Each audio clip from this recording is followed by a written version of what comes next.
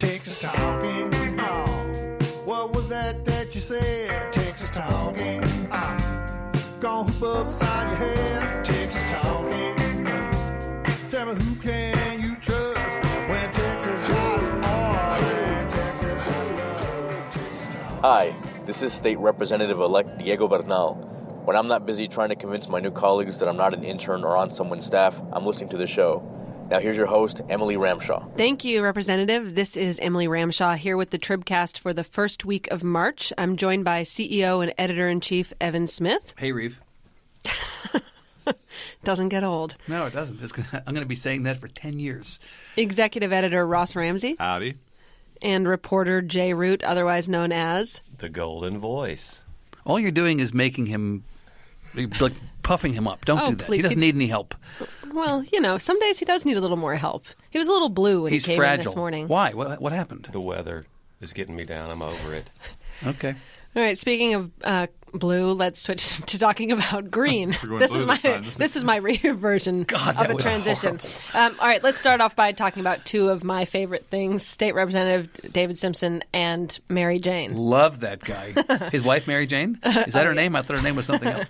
So what exactly – we had a Trib Talk column from David Simpson this week suggesting a Christian explanation for what?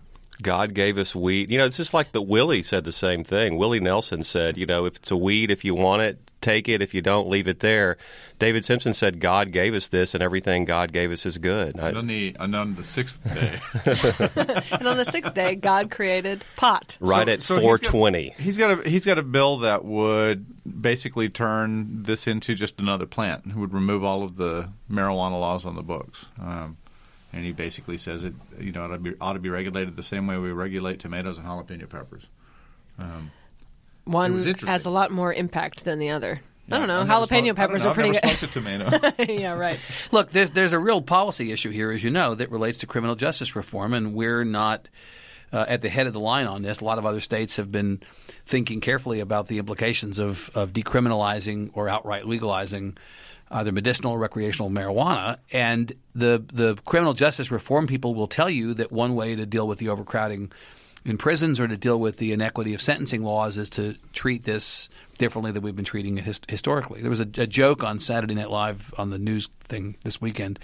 Michael Che, the Weekend newscaster, update. said, you know, something about, you know, some states said, oh, you know, that marijuana should be legalized. It's less dangerous than alcohol. And he said, really? Said 1 million black guys in jail?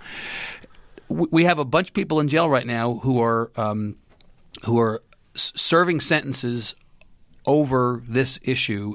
And as a pure matter of criminal justice reform, this is a legitimate topic for discussion in the legislature. He may be an unlikely advocate or seemingly an unlikely advocate. Well, but he's not. That's the whole thing. But the reality is his you know, political affect has been consistent the fact with that it's coming from David Simpson is actually interesting because it shows that this doesn't cut along the same lines that you might expect. I mean, we have the Texas Public Policy Foundation that is arguing for some level of decriminalization. Yeah, I mean, criminal justice reform really is one of my favorite issues to look at in the legislature because a lot of people are on the same page on it that, you know, wouldn't traditionally be. People who don't agree on anything else agree that we have too many people in prison, agree that we're, you know, criminalizing things that, you know, don't need to spend that much time in prison for, and that we're spending a ridiculous amount of money, you know, incarcerating all these people. So it's fascinating that this is the one issue where basically everybody agrees to agree. The number of Texans that oppose legalization of marijuana for any reason is really pretty small. It's about one out of 5. Right. There's, you know, the biggest group of support is medical marijuana, and then, you know, there are plenty of Texans. I don't have the numbers right in front of me, but it was in our latest poll. Plenty of Texans say, you know, small amounts for personal use would be okay, and there's another, you know, 10 or 15%. I think it's 15%. Who said any amount at any time, you know, I got a bail in the back of my I want to come back to Simpson. You know, you made a point that it's interesting that it's Simpson, and I will grant you it's consistent with his history of flying by his own set of coordinates politically. That has been David Simpson's brand. David Simpson does what David Simpson thinks is right. David Simpson does not follow fashion. He doesn't follow ideological favor. He doesn't necessarily side with his party blindly. He does what he thinks is right, and I think that's interesting. And it's one of the reasons that we're paying attention. If State Representative Jeff Spicoli, had introduced this bill, if it had been sort of a traditional, long-haired hippie who had done this, I think that's a different conversation. But here's a very conservative guy from Longview, and that makes it not only a local story but a national story. New York Times was all over this. The fact that Simpson had filed it. Well, so his argument, at least in his column, was not necessarily the fiscal argument that you're hearing the Texas Public Policy Foundation. I mean, I think his line was that wine and feasting were considered blessings from God. So by that reasoning, it was a very gentle way of saying this law is pretty hypocritical. I thought it was interesting. It was saying we allow all of this, we don't allow this. What's up with that? What do you think about Simpson's influence in the building? So. Does he get, in a literal sense, on this legislation, a hearing? Do his colleagues take the fact that he did this seriously? Well, there's been a push from outside this session to legalize marijuana, at least for medical use, and there's some conversation about it. I think we're probably going to have a day of committee hearings on several bills that are out there that would legalize it for medical use. This bill would legalize it for anything. I think that's probably a non-starter, but it is a conversation starter. I don't think it'll become law. I think we're going to get a day of hearings. It'll be on April 20th. Right, and they'll have to provide Doritos for people testifying. Right, brownies. Cool Ranch. I think David Simpson also is one of those people who is typically a little bit ahead of his time. I mean, maybe he also seems a little nutty, but he was against corporate welfare. He was one of the most the loudest voices against so-called corporate welfare, tax subsidies, and all of that. And now that's really in the vanguard of ideas, and it wasn't when he started talking about it. I mean, when he was talking about it, Perry was like, "Oh, you know what? Hush! Thank you very much for your little opinion. Go away now." And now you got Bob Hall and Connie Burton and all these other new lawmakers who are coming in and saying, "You know what? We don't like corporate welfare at all." To a certain extent, even Greg Abbott. He's killing a lot of those funds. They're getting rid of everything but the closing fund. I think is what he's proposed. Last session, I was just going to say, last session he really seemed sort of like a bomb thrower. He was in the middle of some of the biggest fights, derailing things. I mean, are we seeing that kind of David Simpson this session, or is he sort of now more of a grown-up this session? I don't think he's changed. I think he's just, he's not afraid, like most of the, a large number of these people are afraid of their own shadows. And he's not. He's not afraid, really. To say what he thinks. But I don't think he's Jonathan Stickland, say. I don't think he's apt to get up at the back mic and mess with the existing order using the rule book or using, the sort of political winds blowing to upturn, Well, he's sort of a... I think he goes at this a different way than some of the traditional bomb throwers, to Emily's point. And he's sort of a Ron Paul, He has become sort of a Ron Paul. And he likes Ron Paul, and And I don't... Stickland... I really do think that last session, he did play more of a role as sort of the Stickland figure. But I think this year he's being replaced by, somebody like Stickland. I think you're still going to see him at the back mic. I think there's still some grenades in there. But I want to also point out that his pedigree is also interesting too. So Vanderbilt University graduate. His dad, I believe, was CEO of Republic Oil. Is that right? He's got a really interesting family background. Mm-hmm. He's got an interesting educational background. He gets to this in a really interesting way, I think, to the place that he occupies. And so, look, in a session in which we've had very serious topics discussed and fought over so far, there was a little bit of levity to this, but I also think it's on some level very serious. I think it's serious too, and I think that the fact that he took the time to sort of write this piece saying that he stuck his neck out on this issue is just fascinating to me. It's like there's nothing he won't touch. So. Well, and it's an interesting conversation. So what if they did decriminalize all this stuff? What if they did erase those laws? What would be the effect? I mean, you go to criminal justice, you go to, all of a sudden you have 40% vacancy in their prisons. Right, and also, I don't know what it is, but nationally, it's an interesting conversation. Still be on the books, right? Yeah. So, all right, switching gears, Jay had a really interesting story at the end of last week where conservative Ag Commissioner Sid Miller basically came out and said, I've inherited a mess at my agency. Everything's falling to hell. Tell us a little bit about what's going on there. Well, the Department of Agriculture has really gotten has seen their budget get cut quite a lot. It got cut under Combs, and then it got cut 30% in 2011 under Todd Staples. And, of course, both of them went on to other things. And there wasn't a whole lot of talk about were they able to do their mission when they were in office.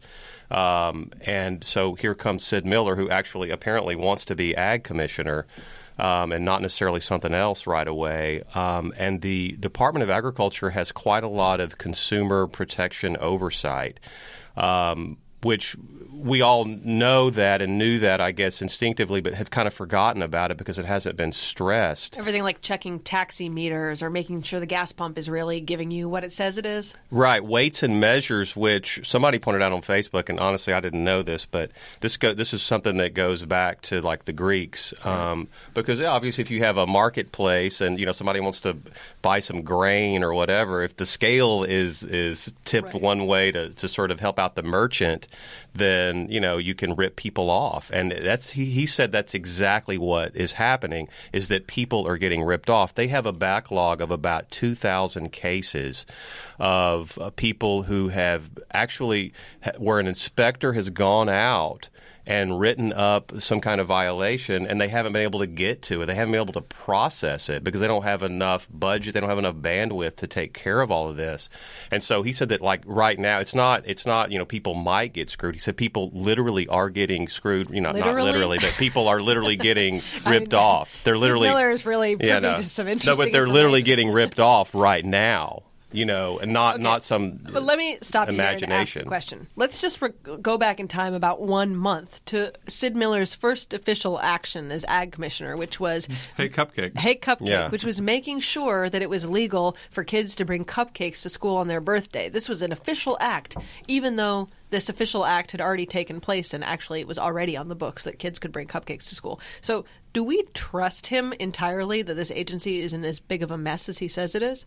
Well, it's easy to sort of poke fun at Sid Miller. I mean, he wears a cowboy hat, and and let's face it, some of the color has drained out of state government now that Jerry Patterson's gone, now that Rick Perry is gone. So he's occupying kind of two lanes right now. He's occupying that sort of swagger lane that we don't really have right now. Swagger lane. And the other one, though, is consumer protection. The sort of beat up on Obama lane. That is really crowded with Republican office holders. But to have a Republican office holder like wearing a Stetson saying that consumers are getting screwed, like that stands out. Jim Hightower. Yeah, it's a very good point. Jim Hightower. That populism, and he really actually has within his agency an unbelievable mandate to talk about these kinds of things. And we went back, and Nina also reported on this. Satija, our reporter, with me, and we went back and looked at the Senate hearing. And Paul Betancourt said that he had gotten, to use Sid Miller's terminology, screwed at the gas pump. And so basically people can't be at all sure that when they buy a gallon of gas, they're getting a gallon of gas. Right. But, of course, the problem becomes larger and more of a concern for the entire state the next day after your Sid Miller story, when you and Nina collaborate on this larger piece about facilities in disrepair, wear and tear and neglect and all that. Right, holes plugged with toilet paper. Rats and bats and people having to put quilts up at the controller's office so they don't have to hear their colleagues go into the bathroom, Exactly. And so then it gets beyond Sid Miller, and you have Ken Paxton, super conservative guy who voted for all these budget cuts, saying that water's leaking on his servers in the AG's office, and Glenn Hager patching buildings with toilet paper, and the list goes on and on. The list goes on. Deaf, right, horrible stuff. In a terrible state. And when you think about it, I'm sorry for the employees of the controller's office and the AG's office, but I'm particularly sorry for the kids at the state school who are having to deal with, really barbaric living conditions right, that are the byproduct, in part at least, of some combination of budget cuts and deferred maintenance. Right, and we were able to verify something that I had heard and couldn't believe. I thought, there's no way this can be true, that their fire hazard situation is so bad at the Texas School for the Deaf that the fire marshal came in and said, we're shutting you down. And the Texas Facilities Commission came and said, no, wait a minute. We can take care of this. We're going to dispatch somebody 24/7 to walk the buildings where we don't have fire alarm protection, to become just a human fire alarm, fire detector. And he walks through the buildings. He says, no, this building is not on fire. They do that 24/7 Wonder what right you get now. paid for that. That's a great job. I mean, they're starting to get to stuff that people actually care about. I mean, the thing Sid Miller has here, I don't know what he's going to do with it, but the thing Sid Miller is onto here is one of the offices, and there's not a lot of them in state government, that actually deals with stuff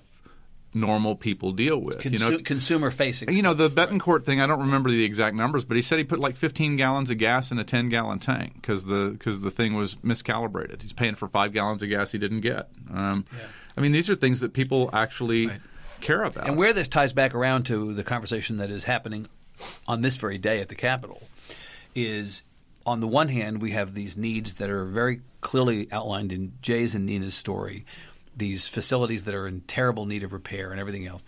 On the other hand, we have all this money in the budget that we're going to allocate to tax relief. And there are some people who are saying, wait a minute, before we start turning money back over to consumers, maybe we ought to think about taking some of this money that seems so freely available and deploy it to solve some of the problems that Jay's identified. I mean, do we just not know these problems were this bad before, or is this a natural trend when you have a whole bunch of turnover in state government? Suddenly new guys in the building are going to notice things that people didn't notice before? Or, is this a holdover from the Perry era of budget cuts? I mean, what is the root of this? I think if you are in tight control of the executive branch, the executive branch only reports out what you want it to report out. And if you've been the governor for 14 years and everybody, including to some extent other elected officials, feels like they have to go by your office to get a high sign before they say anything out loud, a lot of this stuff doesn't get out. And in a normal situation, which we're suddenly back in, all of these agencies are free to say, hey, there's problems here. There was this famous thing, you probably covered it, Emily. There was this famous thing a few years ago when Eduardo Sanchez, who was then the head of the Department of Health and Human Service, head of Health State Services, was in front of a committee, and somebody said, "What if we cut this budget?" And he said, "People will die." Right. And the anvils started landing on his head from the governor's office almost immediately. You can't say that. And he said, "Well, people will die if we cut this. What do you want me to say?"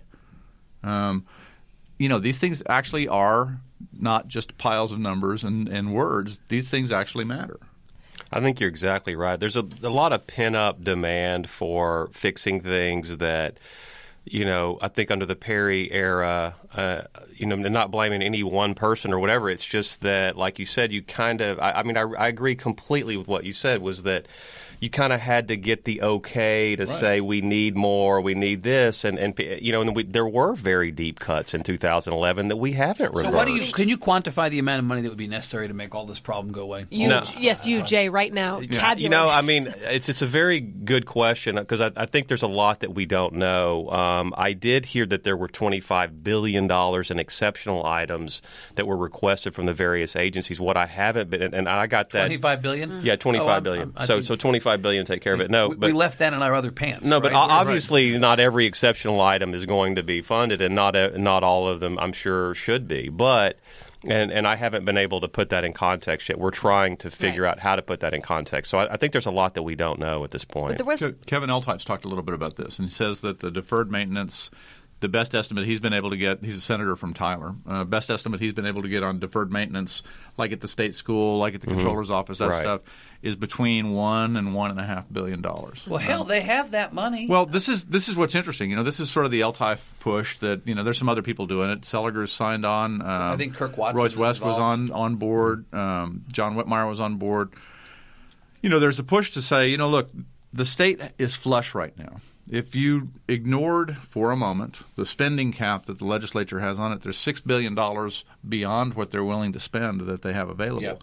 And some of the Eltipes are saying, okay, so we have some things we need to do. There's $7.5 billion in pension liabilities that we ought to cover, and we have the money to do that. There's this $1 to $1.5 billion in deferred maintenance. There's a lot of money that we could spend. We could bring down some of our debt. They're announcing some of that today as we record this. There are a lot of things that we could do. And then we still have some money for tax cuts. And he's saying, the tax cuts ought to follow that. And there is a group of them over there scratching their heads and trying to figure out how to get a very conservative legislature to blink their way through a spending cap one time and do a bunch of one-time expenditure. Well, this is the point on this refurbishing of these facilities. If it isn't a one-time expense that seems to be the definition of a rainy day fund worthy withdrawal, I don't know what is. It's not an ongoing deal. It's a one-time deal. Well, it's always an ongoing deal. Well, I mean, maintenance is an ongoing deal. Yeah, TxDOT has this great number. You're not going to have to spend the same $1.5 billion next year to fix what you fixed this year. But you're going to have to spend something. TxDOT has this great number that it costs about $4 billion to maintain current level of congestion. I love that phrase. Mm-hmm. Look. Dan Patrick said you to like me, your traffic, you keep your traffic. Right. You think this sucks just the right amount. Dan Patrick said to me at the end of January, we're not going to get anywhere near the spending cap. He's planning on the budget, from his perspective, based on what he told me, being below the spending cap. So there may be room between – he didn't vote for it last time either. Right. There may be room between where they end up and even the spending cap without having to dip into the rainy day fund. The thing is, so tax cuts have become the topic du jour. As Ross wrote in a very good column today, nothing is going to happen before tax cuts happen. So if you have any desire for anything in the budget, particularly in the Senate, you better get in line behind tax cuts. Yeah, so there's a certain amount of room between what they proposed in their base budgets and the spending cap. And, so the race – this is a typical thing. This happens in every legislature. The race is basically if you need money, you have to grab at the money that's between the spending cap and what's in the base budgets. And the first grabber and the most successful grabber so far, because they framed it really well, is $4 to $4.5 billion in tax cuts, property tax cuts, business franchise tax cuts, whatever else they can think of. A couple of those are stumbling a little bit. There's some concern over the property tax cut, because you could spend $3.5 billion on a property tax cut. Everybody gets an average of about $220, so it's about $20 a month. It's hard for voters to even see that, right? Assuming their property values don't change and their tax rates don't go up, right? And it's hard, and this is important here. It's hard for politicians to get credit for something the voters can't even see. Which is really, honestly, what they want when we're talking about this, is that the Republican lawmakers who are pushing these tax cuts want a tax cut that people are going to notice. Right. So here's a headline that just came over as we're sitting here. Senate leadership proposes exempting tax relief from counting toward the spending cap. Right. Right. So what you would do here is you would say, okay, so this rush for money between the base budget and the spending cap is now about everything except for tax cuts. And the tax cuts come out of that $6 billion that's floating up above it. Isn't this the same group of people who campaigned against accounting tricks? Yeah, but that's, What happened to the Van Taylor wrote a Trib Talk piece with some of the other members about don't bust the spending cap. Well, this is one of those weird things in government. Isn't finance. this busting the spending cap? Yes. Yeah.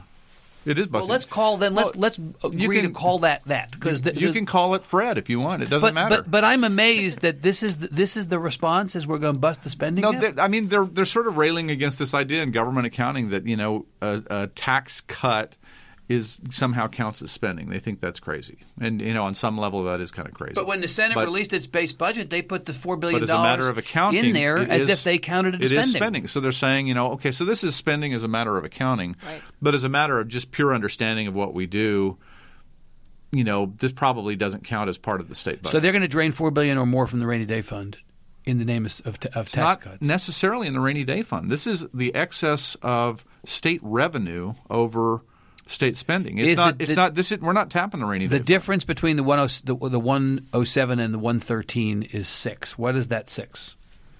That's revenue coming in. Right. It's not rainy day money. So where's that money going to go? Well, it sounds like it might go to tax relief. But where would the money go otherwise? It would just stay in accounts. Some of it would go into the rainy day fund. Some of it would stay in unexpended balances. So then really the spending cap is BS.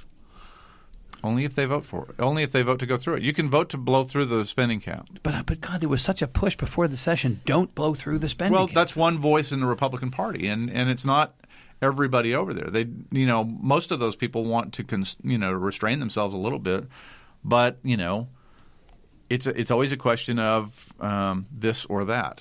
So we can keep the spending cap, or you can have tax relief. What do you want to do? I mean, how big of a divide is this going to create within the Republican Party? Obviously, some of the loudest voices so far saying, wait, we're moving too fast on this, have actually been Republicans. They'll get some activists to go and say this is fine, and then we'll all be okay with it. Because there'll be some people who say they're not fine with it, but as long as there are enough activists on your side, I think the argument against it will probably be that you're holding tax cuts hostage to all the high-spending government, blah, blah, blah, blah, blah.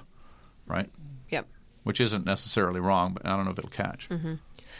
All right, and our last few minutes here. Evan, can you give us an update on the UT president search?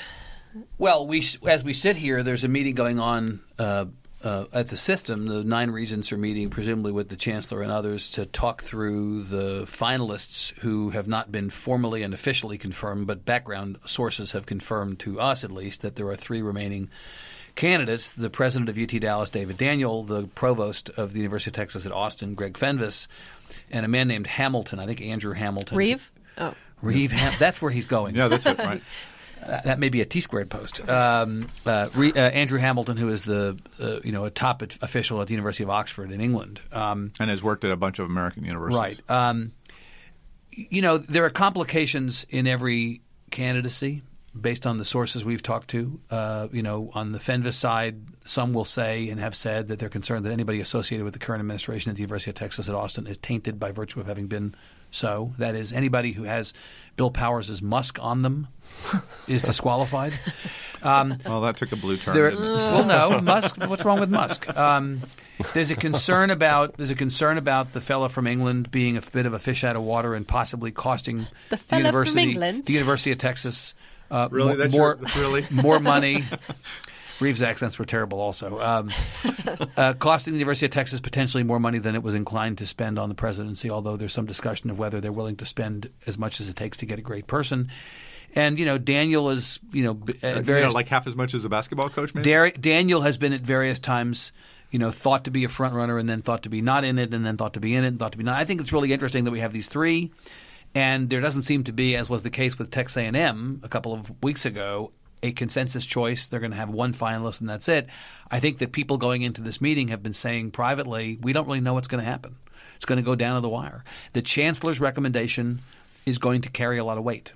That has been said to us by a bunch of different people, and we'll see. Meanwhile, the conservative group Empower Texans is sending out some robocalls that we listened to regarding the report on UT Austin admissions. Evan, did you listen to that yesterday? I did listen to it. It was Tony McDonald, who's general counsel of Empower Texans, is himself a UT alumnus, as he says in the robocall. And what they're saying is basically we're not satisfied with the Kroll report and the admissions matter being concluded.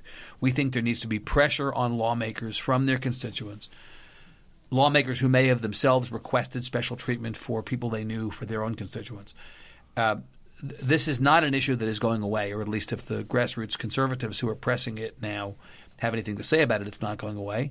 And I frankly think that some of the people on the Board of Regents who have been dissatisfied with the answers they've gotten from the current UT Austin administration, I think from their perspective this issue is not over, and that to the degree that more can be done to lock down the process, it should be done. And that there's – it was amazing to a lot of people that the Kroll report came out, and only a couple hours later, before Bill Powers had even commented publicly on it, that Bill McRaven, the chancellor of the UT system, had said, there's nothing in here that I see. Nothing to see here. Nothing to see here. We're not going to punish anybody. Now, he subsequently appointed a committee of former UT system administrators and presidents and so on to sort of look at the recommendations from the Kroll report, or to look at the byproduct of the Kroll report. I don't think he said nothing to see here. I think he What he said was we're not going to. He said we're not going to punish. He said we're not going to fire anybody, but they've already agreed to leave. Right.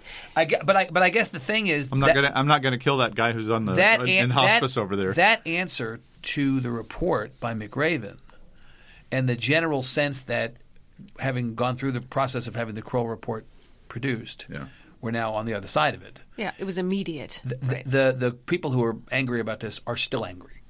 And the people who are angry about it have tried to play the conservative activists who have, are trying to play basically in Abbott's choices for the regents. Have they weighed in at all on who the next UT Austin president should be? Well, rather than answer that question, let me say a word about the process of hearing these nominees. Those nominees were roughed up. There's no question about that. Before the nominations committee, the three: Steve Hicks, Sarah Martinez Tucker, and David. Well, Beck. that's a rough nominations committee. I mean, for their nominating right, process. and so was Carlos Cascos was roughed up by Senator Birdwell, which made me wonder: Secretary of State. Right? He's been sworn in now. Right. He's right, but is Greg Abbott going to stand up for his nominees if they get in trouble? Will he really go to the mat? I think this is, as we and others have said, the first visible point of contention between Abbott and Patrick or Abbott and the Senate. Right. Well, and I think he is standing up for me. His chief of staff sat through the UT Regents nominations thing. They're on top of it. I don't know that they got the result they wanted. I think the question is not resolved as to whether these nominees get through. Really? Don't you? Don't you think? Again, that's what I'm saying. Okay, so I don't think it's a certainty based on what we saw that this committee votes to pass these guys through. Well, the way they did with I think A&N, they'll didn't they heard him and then they the next week they cut. I realize these are totally different circumstances, but are they going to not just quietly sort of, okay, we've heard you, we've roughed you up, now you're going to go through? That's what my gut is telling me. The scuttlebutt is that they're not going to confirm these regents until the existing regents have picked a president for UT Austin. Okay. And, I'd be surprised if they busted anybody. If they want to start off a new governor with busts, I think this is... I'm not saying that they're not going to get through, but I'm not saying that the skids are greased either. Mm-hmm. I think that this is going to be a little bit of a bumpier path. Right. All right. Well, if you would like to be the next UT Austin president, you can send your resume. You don't have a lot of time. Right. To tribcast@texastribune.org. We'd like to thank Shiny Ribs, as always, for doing our music. And on behalf of Evan, Ross, Jay, and our producer, Todd, this is Emily. Thanks for listening. Texas talking about Texas talking, baby. Texas talking about Texas talking, baby. You scratch it a little bit, it's all pork and corn. Doesn't matter where you are.